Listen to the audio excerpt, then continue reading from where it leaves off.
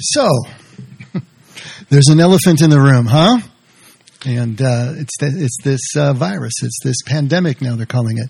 And so it seems silly not to talk about it, so let's talk about it. As we do that, as we talk about this and we talk about kind of what's happening in our spirits underneath it all, there's a little bit of a sense of preaching to the choir here, because you're the ones who are here. Obviously have a little bit less sensitivity to the worries that are going on. But I think as we look at what I think is really at heart in the sense of panic and the sense of fear and stress that is running through our really the planet, but especially our country and our culture here, the ways that we can move through this is going to be germane, no matter what. And for those who are streaming, because there's lots of people that have called in and said either they're staying home or they're sick already, not with the virus, but they're just sick. And so they're streaming and they're here. It's just a way of how can we move through? What are some of the things that we spiritually should be looking at as we're dealing with everything that is coming across? And, I'll confess that at the beginning of this thing, a couple of months ago, even 4 weeks ago, I was still pretty skeptical. There were such wildly conflicting stories in the news and everything I was reading, and couldn't tell if this was really serious, if it was just the media, ramping things up. I remember working in Mexico when the press was talking about how bad things were in Mexico. Like Americans were getting swept up off the street corners at every opportunity and kidnapped and this and that. And of course, we experienced none of that. And so I kind of learned then things can be very different in terms of the way it appears on the little screen and the way it appears in life. And I didn't know if that was what's going on. Obviously, this thing is continuing to escalate and to ramp up. And so we've got to at least take it seriously, if for no other reason than for the real world and real life consequences and effects that are taking place. Even now, the CDC is still telling us that it's a pretty low risk infection, this COVID-19, that 80% of the population will need no or minimal medical attention through it all, that it's high transmission, but it's low mortality rate. And so all those things are encouraging, as we look at this unfold. But underneath all that, we just don't know, do we? We just don't know what is really going on and what's going to happen. And we just can't know anything except these effects that we're seeing. And the effects are getting pretty drastic. I mean, we've seen schools close, and the schools are closed all throughout California and many other states. Sports closed. NASCAR running their races to nobody except the television cameras. NBA, baseball season delayed. All these things that just seems like they could never happen. These are staples. These are institutions in our life. How could this be happening? Conventions being shut down. I heard that the city of Austin is going to be devastated this year financially just because of South by Southwest, this one huge convention that hit Austin there every year. Amounted to about 35% of their income. It's kind of like retailers missing Christmas, and all of a sudden it's gone. These kind of things have real world consequences. Churches, of course, especially the larger ones, they're all shutting down. The stock market, even though it rallied a little bit a few days ago, but it has taken this huge dive. And of course, the thing that probably hits us the most are the stores. I mean, there is just something weird about walking into a store and seeing empty shelves. It is just bizarre. The panic buying, some of you have probably seen some of the videos online, of the Costco people running through and then fighting each other and for toilet paper. I mean, it just seems so absurd, but here we are, here we are. And that's when it got real. It got real for me. Marion and I walking into the store, and the paper product aisle was completely empty.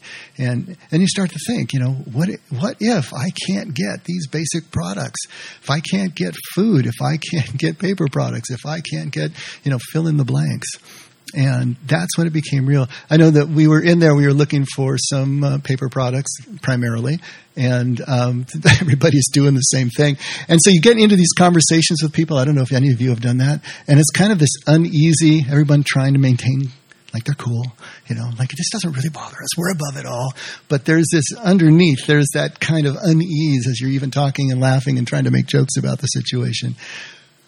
But that's when it really became real. And for many of us, this is the first time in our lives that we've ever seen anything like this. All of the infrastructure of our lives just seems like it's there. It's always going to be there. It's always been there. And we can't remember anything else. And suddenly we're seeing how the basic structure of our society could fall down and could collapse. This executive of the Food Association or something was telling everybody, you know what? We still have products in the pipeline. We'll get them to you on a daily basis, but you've got to do the right thing here and stock up for 14 days, because if you have a quarantine, that's what you're going to need. That's great. But don't stock up for 2 and 3 months like some people are doing, because that empties the shelves and then other people don't have the products. And so trying to call for some calm there. I don't know how many of you, I think some of you, most of you, it looks like, probably remember the gas rationing of the 70s. You remember that? When OPEC shut off the gas. Do you remember the odd and even license plates? You could, if you had an odd license plate, you could only buy gas on odd days or even days. And then the gas stations started putting out flags. Green if they had gas, yellow if they were rationing, red if sayonara, see you later, continue on. Seems crazy, right? But we're remembering that now. Lines at the gas stations now. My parents remembered rationing from World War II, and there's nobody in here who remembers that. But I'll tell you, that was intense. And we don't realize what it cost this country to enter in and supply that war. People had books of stamps.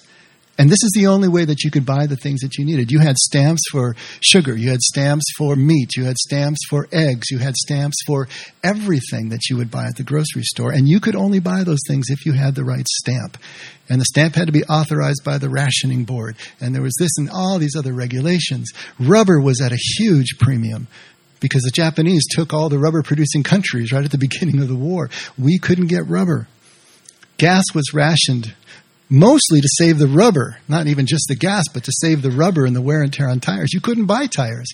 In fact, the automobile industry was mandated by the government to just stop making automobiles in 1941, period. And then as they reopened their plants, they were only making military vehicles. For 4 years, from 1941 to 1945, no civilian automobiles were made in this country. What? But that's what it took to supply that war. There was a 35-mile-an-hour national speed limit that was imposed, again, to save gas and to save rubber. And we just don't think about these things. They've happened in the past. They can happen again in the future under the right conditions. And we're seeing some of that right now, even if it's just because of our own panic behavior. Even if there is no interruption in the supply lines, we're still seeing that same thing happening. And here it is. How many of you have experienced an earthquake? The scariest thing for me, for an earthquake, when it starts and you get into your doorway or whatever it is that you do, is how long is this going to last and how bad is it going to get? And you're going through the shaking and the rumbling, and there's that thing. Is it going to keep going this time? Is this the one that's going to keep going? Are things going to start falling through the ceiling? And you just don't know. It's that unknowing. It's that uncertainty that gets you. And then when you feel it crest and start going down the other side, then you can breathe that sigh of relief. But that unknowing is the thing that really, really gets us. This time that we're going through right now is bringing out the best and the worst in us. I don't know if you heard, I'm sure you heard, everybody's heard, that Tom Hanks and his wife Rita have contracted COVID-19 down in Australia. And they put out a press release. And it was so classy and it was so well done and it was so encouraging to the rest of us that they're just going to do what the authorities tell them to do and take it a step at a time, and we'll let you know what's going on, and thank you very much. That kind of poise, that kind of gravity is so needed at a time like this, especially when you're faced with something that you really don't know. How bad is this going to get? On the other hand, we're seeing the panic buying. We're seeing people waiting in lines. We're seeing them fighting over toilet paper and running through stores to get the things that they need and stocking up. Picture I saw of one man with 3 full shopping carts of paper products, jamming them into a car. It's like, that could probably provide enough paper for 6 families. especially for that 14 or 21 day period. All of this crazy, the best of us and the worst of us is showing through in this. And it reminded me of the opening lines of the novel Tale of Two Cities. Y'all read that? I want to remind you with the most famous and one of the best, this is probably the best-selling novel of all time, is Tale of Two Cities. And the opening paragraph is just iconic. And he writes, "It was the best of times, and it was the worst of times. It was the age of wisdom. It was the age of foolishness. It was the epoch of belief. It was the epoch of incredulity. It was a season of light. It was a season of darkness. It was the spring of hope. It was the winter of despair. We had everything before us. We had nothing before us. We were all going direct to heaven. We were all going direct the other way. In short, the period was so far like the present period that some of its noisiest authorities insisted on its being received for good or for evil in the superlative degree of comparison." And what's he talking about? He's talking about the period to the run-up to the American Revolution and the French Revolutions. The two cities are London and Paris, and the story of what's happening on both sides of the Channel. And he's talking about, the novel was written in 1859. He says that time, 100 years before, was so like our present time. But it's so like us today in 2020, isn't it? Think about what he's saying there.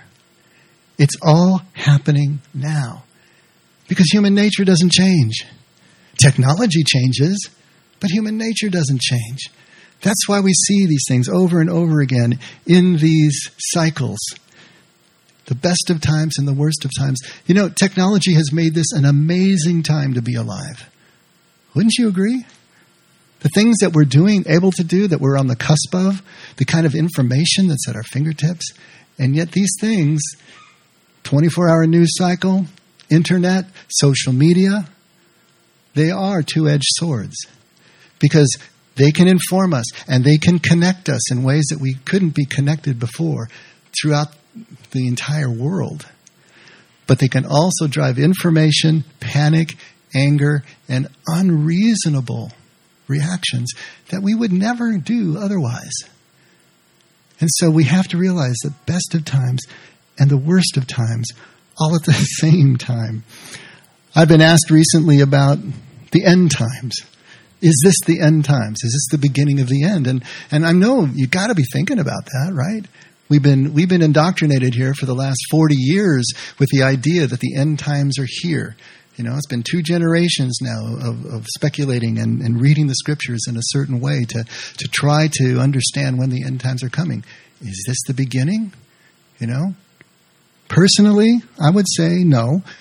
Even with the most literal reading of the scriptures, the apocalyptic scriptures and others that are used, there are certain key signifiers that are not in place yet that would kick off the sequence. But we don't know. And that's the thing. We just don't know. All of this is something that is so difficult for us to deal with because we just don't know. And I was thinking, again, with so many suspended services with the churches, we debated whether we should be here this morning. And we talked about it with the board, and we talked about it with our staff, and we talked about it with a few people. When I grew up, especially in the Catholic Church, the church building was always open. Do you remember that? It was always open.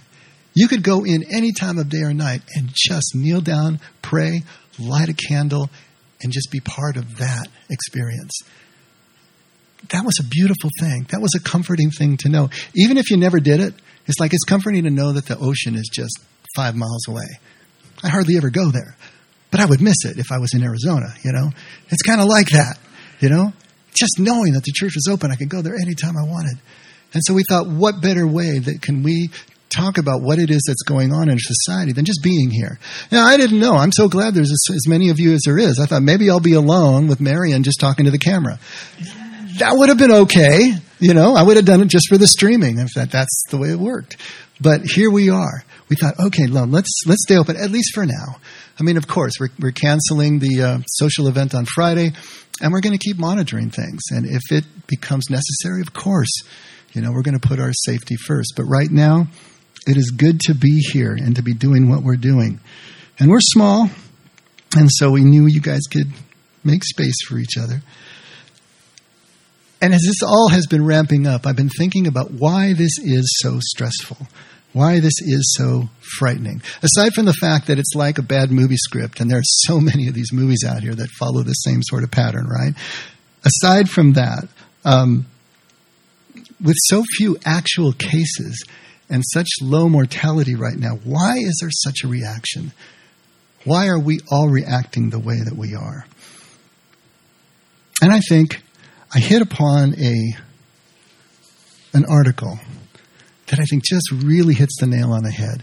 And I want to read this to you, just an excerpt, but it's a little bit longish, but I think it's important for us to understand what this psychologist is saying. I have some of it in your bulletins. I'm going to read more than is there. I just put the highlights in there, so I'll tell you when you can follow along with me if you want to. But he calls it the psychology of uncertainty. And I think this is perfect. The psychology of uncertainty, how to cope with COVID-19 and the anxiety that it creates. If you follow social media for any length of time, you might feel like going to bed and pulling the covers over your head. Long-standing research shows that chronic TV watchers and news followers have elevated fears because everything they see starts to feel like it's happening right outside their front door. Isn't that a great point? I mean, think about it. When you spend a lot of time watching the news, doesn't it feel like it's right here, like you open the door and you're going to see terrorists out there or something? I mean, that's the way this works psychologically. And I've lost my place. A mind is a terrible thing to waste. The coronavirus is here, and some news feeds seem to be exaggerating the fears. One major channel played ominous background music. This is a news channel playing ominous background music as the news reported restrictions, school closings, banning social gatherings over 200 people, the stock market plunging, social distancing, schools closing, travel bans, the NBA cancellation. Is your heart slamming against your rib cage yet? Minimizing the virus is not good preparation, but neither is overkill, overblown coverage, and overreactions. It's easy to freak out when you see these drastic changes and face uncertainty. The key is to remain level-headed, sensible, and avoid stressing yourself out. Easier said than done, right? In some cases, panic due to the drastic changes and the unknown are traveling faster than the coronavirus itself. You can pick up with me now. The psychology of our country is at stake. If you're like most people, uncertainty can cause you tremendous anxiety. Why? Your survival brain is constantly updating your world, making judgments about what's safe and what isn't. Due to its disdain for uncertainty, it makes up all sorts of untested stories hundreds of times a day, because to the mind, uncertainty equals danger. If your brain doesn't know what's around the corner, it can't keep you out of harm's way. It always assumes the worst, over-personalizes threats, and jumps to conclusion. Your brain will do almost anything for the sake of certainty, and you're hardwired to overestimate threats and underestimate your ability to handle them, all in the name of survival. When certainty is questioned, your stress response goes haywire, instantly arousing your stress response, kicking you in the pants in an attempt to spur you to action and get you to safety. Waiting for certainty can feel like torture by a million tiny cuts. Sometimes the brain prefers to know an outcome one way or another to take the edge off. Studies show that you're calmer anticipating pain. You're calmer anticipating pain than anticipating uncertainty, because pain is certain. Scientists have found that job uncertainty, for example, takes a greater toll on your health than actually losing the job. Statistics also show that you're more likely to maintain the stamina to continue taking risks after a car crash than after a series of psychological setbacks. That's fascinating. This part is not in your insert. British researchers discovered that study participants who knew for sure they would receive a painful electric shock felt calmer and less agitated than those who were told they only had a 50% chance of getting electric shock. This is really interesting to me. Research scientists have long said that every thought that enters the mind eventually finds a place in the body where it bears the burden. Psychosomatic stuff. You're stressed here, it's going to come out someplace else, right? You all have, I'm sure, experienced that. You can pick it up again. Your mindset during this crisis is everything. Your mindset during this crisis is everything. Your perspective is the most powerful thing you can control in a situation that is beyond your control. Yes, these disruptions are scary, but fear, panic, and worry are not preparation. They add insult to injury. Another layer of stress that can compromise the immune system and paradoxically make us even more vulnerable to the virus. Molecular scientists have discovered that certain stressful thought patterns, such as rumination and pessimism, do you know what rumination is? Just thinking about something over and over and over again and looking always at the causes and the consequences, but not the solutions, just constantly rehearsing that over, just like a cow chews its cud. That's the same word for them, rumination, right? Another layer of stress, where was I? Stressful thought patterns such as rumination and pessimism can shorten our telomeres, the encasings at the end of our chromosomes, the stress of which can make us age faster and die sooner. There's an actual medical reason this happens. So in addition to washing our hands, we need to cleanse our minds to offset catastrophic thinking. Yes, things are going to be different, but ask yourself if it's the virus that scares you, or if it's the drastic changes, the uncontrollable and the uncertainty that scare you. Meanwhile, once we stay informed and follow what the experts tell us, our best ally is to find the opportunity in the difficulty, the upside to a downside situation beyond our control, and make the best of an inevitable situation one step at a time, which will contribute to your well-being and your being well. I think that just so hits it on the head. It's the uncertainty that is the spirit killer. The uncertainty is what gets us every time. It hits us at our most vulnerable human spot. You know, that survival instinct that he was talking about. It creates more stress than almost any other experience in our lives. Now, at the same time, this disease is presenting us with an opportunity to deal with uncertainty in a very specific way. If we can work through it here, in this situation, you know, kind of like in a petri dish, in a lab, if we can work through it here, we can work through it everywhere in our lives. It's kind of like New York City. If you can make it there, you can make it anywhere, right? Same thing here. If we can do this, if we can use this pandemic, this stressful time, to work through the way that we deal with uncertainty, then maybe we can find a way that's really going to help us just work through life. I put 3 points on your inserts there, and I want to go through them and see if we can look at them from both a psychological point of view, but also from a scriptural and a spiritual point of view, because that's why we're here. All of these things ultimately the buck stops at our spirituality. The buck stops at that desk. Whether it's psychological or whatever, medical or whatever, eventually it gets down to our spiritual health. Because if that is our foundation, we're going to be okay. And I love the way he put these 3 points. First one, your brain will do almost anything for the sake of certainty. Your brain always assumes the worst, over-personalizes threats, and jumps to conclusions. I love that part about over-personalizing threats. Doesn't it always seem that it's you? They're dealing directly with you. This is all designed just to get you. I mean, there's so many things because that's the survival instinct kicking in. But we will do almost anything for the sake of certainty. If there is no certainty, we're going to try to create it. We're going to imagine that it's there. We're going to create the illusion of some sort of control. And this is what certainty comes down to. If we're certain about something, we control it. At least there's something that we have in the palm of our hand that we can control. It's ours. This is why people tend to hang on to their misery, because misery is something that no one can take away from you. It's always yours. They can take away everything else, but they can't take away your misery. That's something we hang on to, something we control. We will try to create some sense of certainty or some sense of control.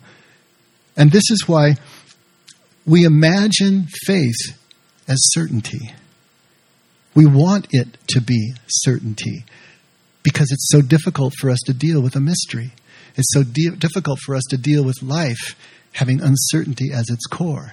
We imagine that we can interpret Scripture absolutely certainty with absolute certainty as an absolute.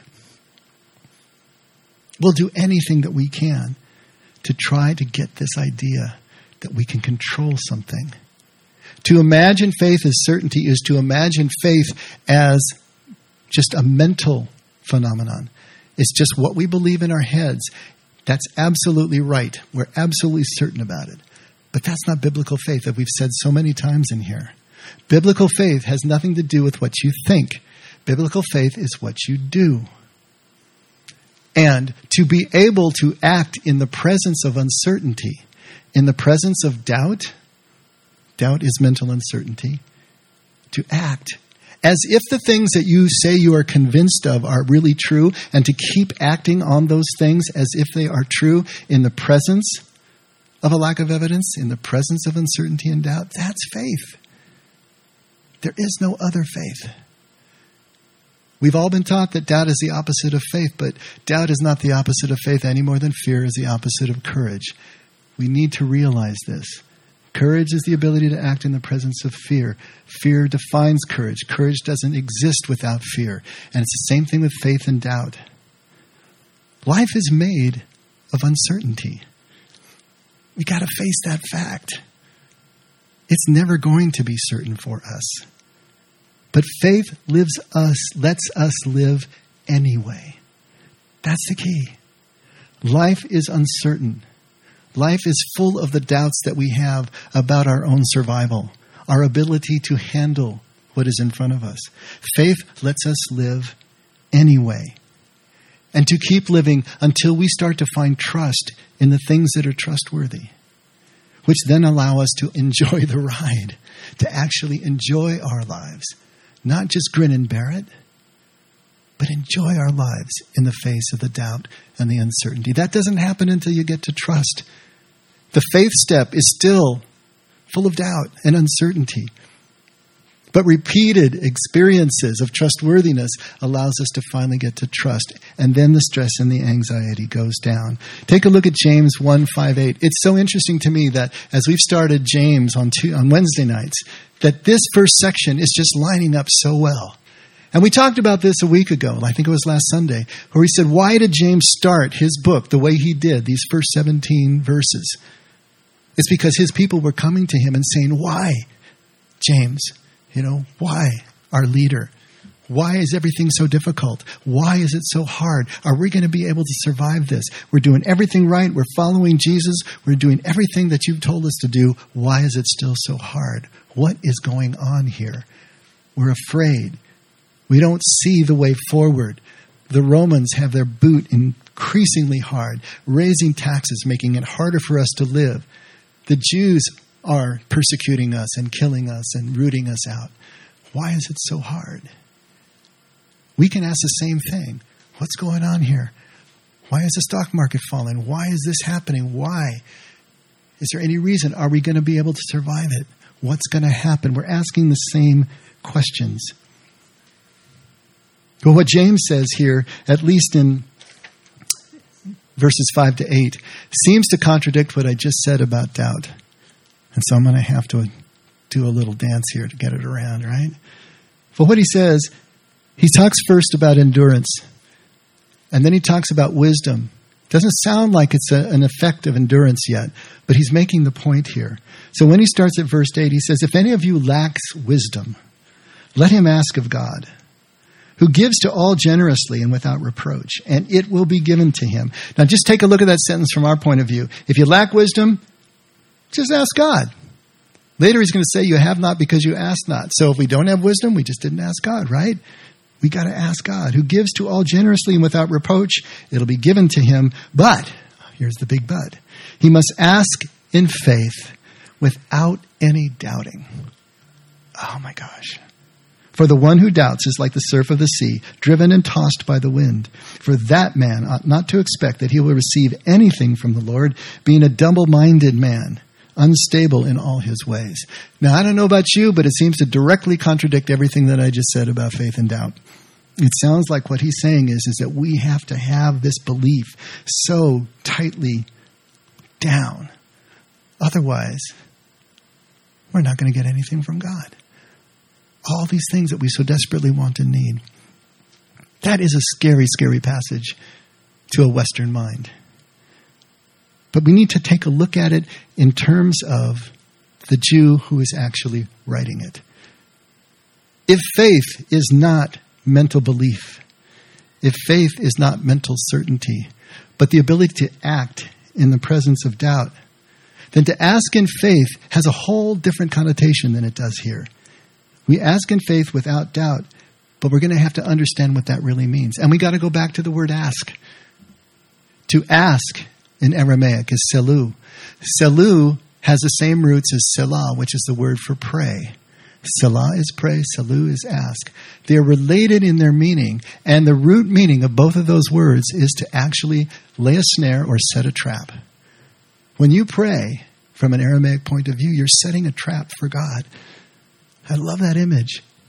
And if you think about it, it's everything that you would do to lay a snare carefully, cover it over with leaves, arrange everything back the way it was, retreat with your tripwire back into the blind, and wait absolutely silently, still, in solitude, for something to happen, expectantly, every hair, every nerve on a trigger end, right? This is the idea of prayer, to clear that interior space, to set that table, to set that snare, and then to retreat in silence and stillness and solitude, expectantly waiting for something to happen.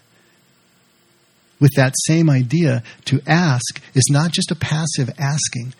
I'm not going to ask God for wisdom and then just sit passively on the couch and wait for it to happen. No, it's like a police interrogation. There's an urgency behind it. And ask is only kicking you into the next phase. Ask is that deep, deep desire and longing that moves you into the next. Jesus said, ask, seek, and knock. Ask and it will be given to you. Seek and you shall find. Knock and it will be opened. Ask, selu, is that desire, that deep desire that moves you forward into the seeking, be'ah, which is a diligent search from inside to outside, leaving no stone unturned. You program people will know it as the 4 through 7 step, that starting from inside and just purging everything, leaving no stone unturned. And then into kosh, which is to knock, which literally means to nail in a pent-tag,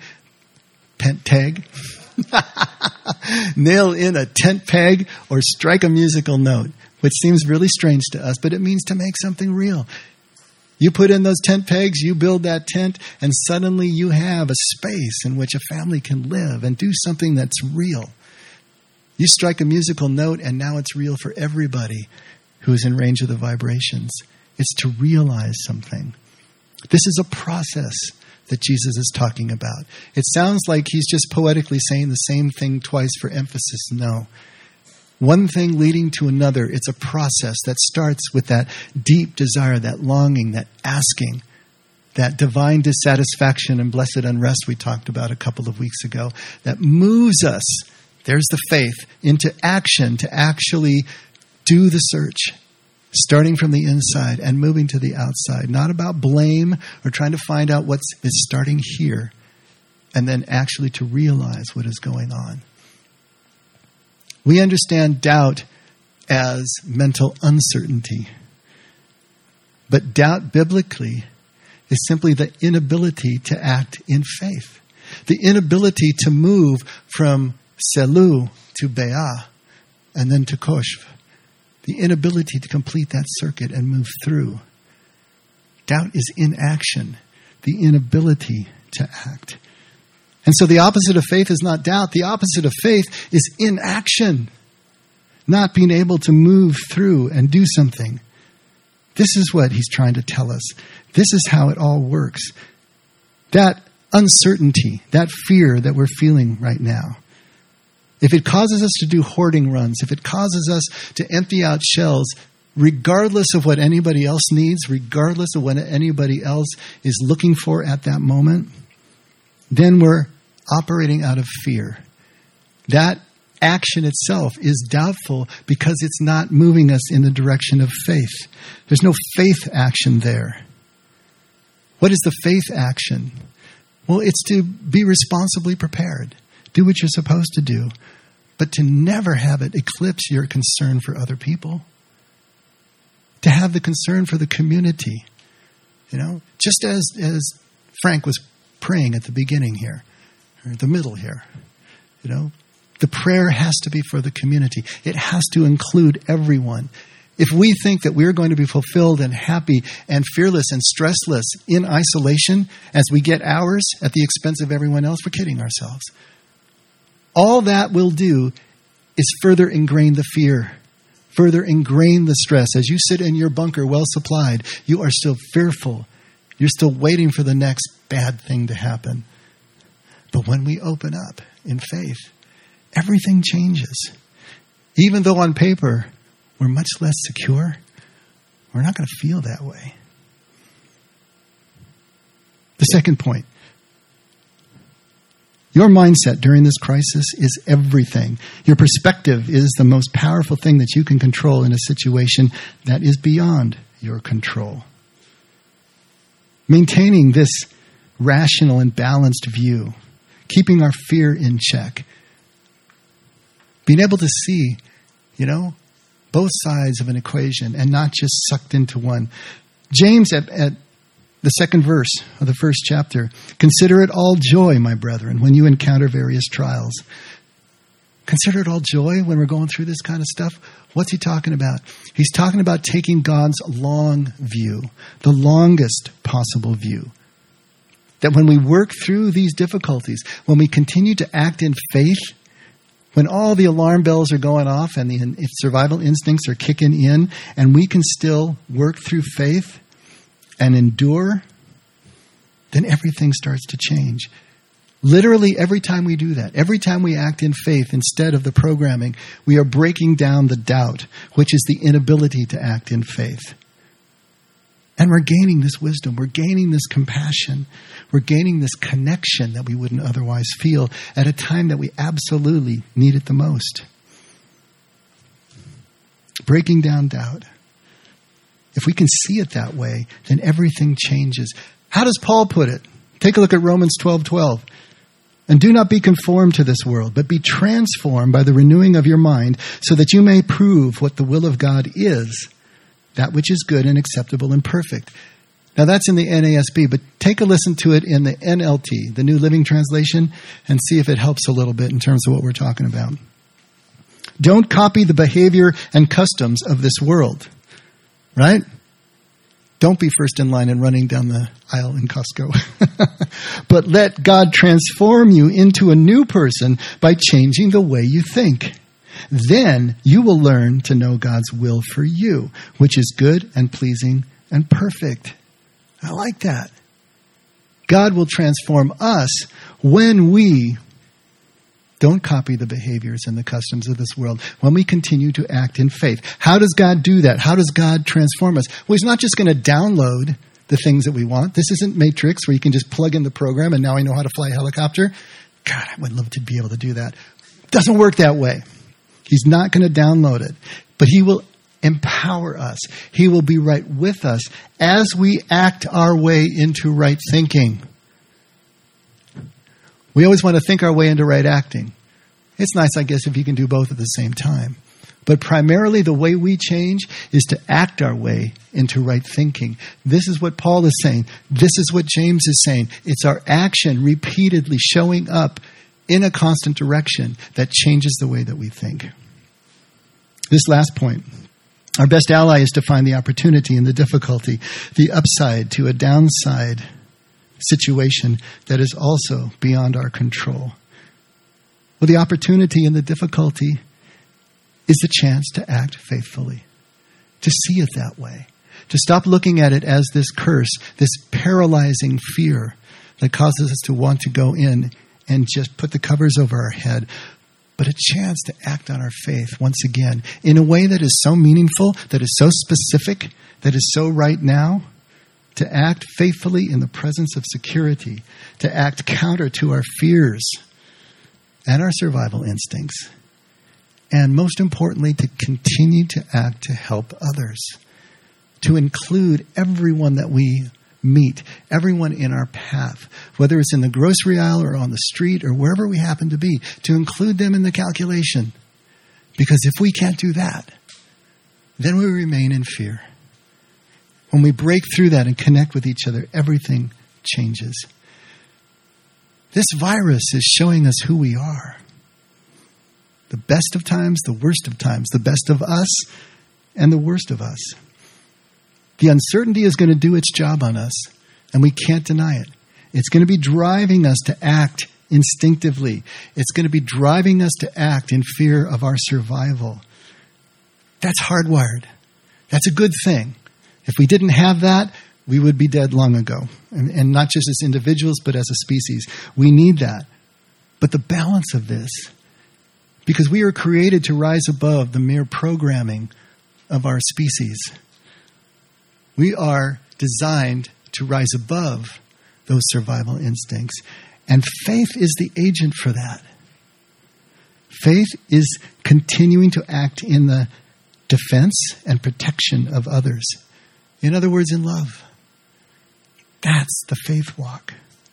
If we just, this one thing, if we just measured each action that we are going to take against how it helps our family members, our neighbors, defined as anybody who is right in front of us in our path, and our community, how would that change what each one of us does? Just that one thing. Measure that against how it helps family, neighbors, and community. How would that change what you do? You're still going to go to the grocery store. You're still going to make sure you have enough TP and food, but it's going to be reasonable, and you're going to leave things for other people. It's just the way it's going to work. And if everybody did that, we wouldn't be having nearly the crisis that we're having right now. It would be changed, at least interiorly, even if the virus were still as severe as it is. If we just did that one thing. How did Jesus put it? We sung about it here just a few minutes ago. It's no greater love than someone laying down his life for a friend. And this doesn't mean your physical life. It means to lay down your survival instincts for a friend, your instinctive behavior for a friend, your fears for a friend, to go against your programming and do something that includes other people. That is an amazing thing that only humans can do.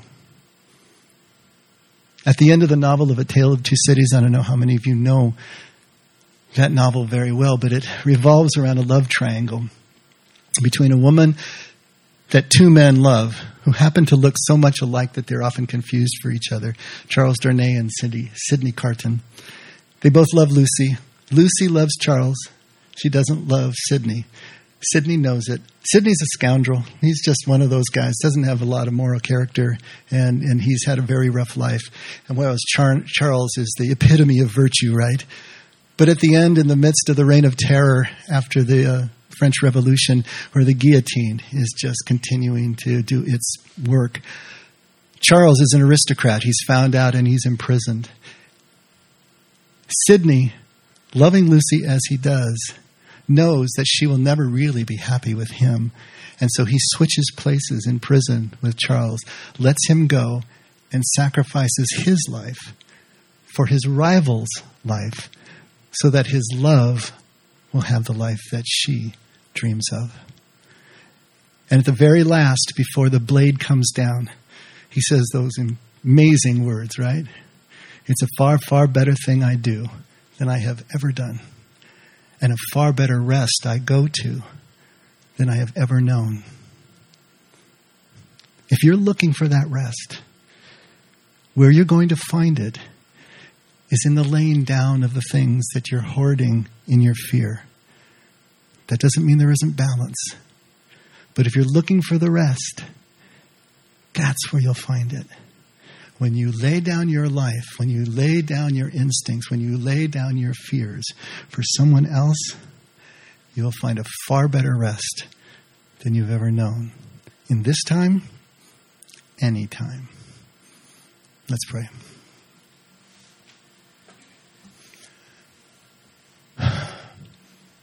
Father, we're human. We ask you to be with us through everything that is happening, through thick and thin, through as long as this crisis lasts, but just in general, just in our lives. There will always be one crisis after another, one uncertainty after another. Father, we ask that you would continue to be with us, even though we know you're always there. It doesn't always feel like it. Help us to find the way to direct our actions so that we will find you and learn to trust you. And even when we're living in our uncertainty and doubt, we know that we know everything will be all right, even though it's scary right now. So, Father, you know our hearts, you know our doubts, you know our insecurities, and we know that you forgive us for them. Just keep molding us and shaping us, drawing us and guiding us, so that we can follow your ways, not ours, but your ways, to that rest that we so desire. And we love you, Father. Thank you for loving us. Never let us forget. We can only love because you love us first. In Jesus' name, amen. Let's all stand. You can maintain your social distancing.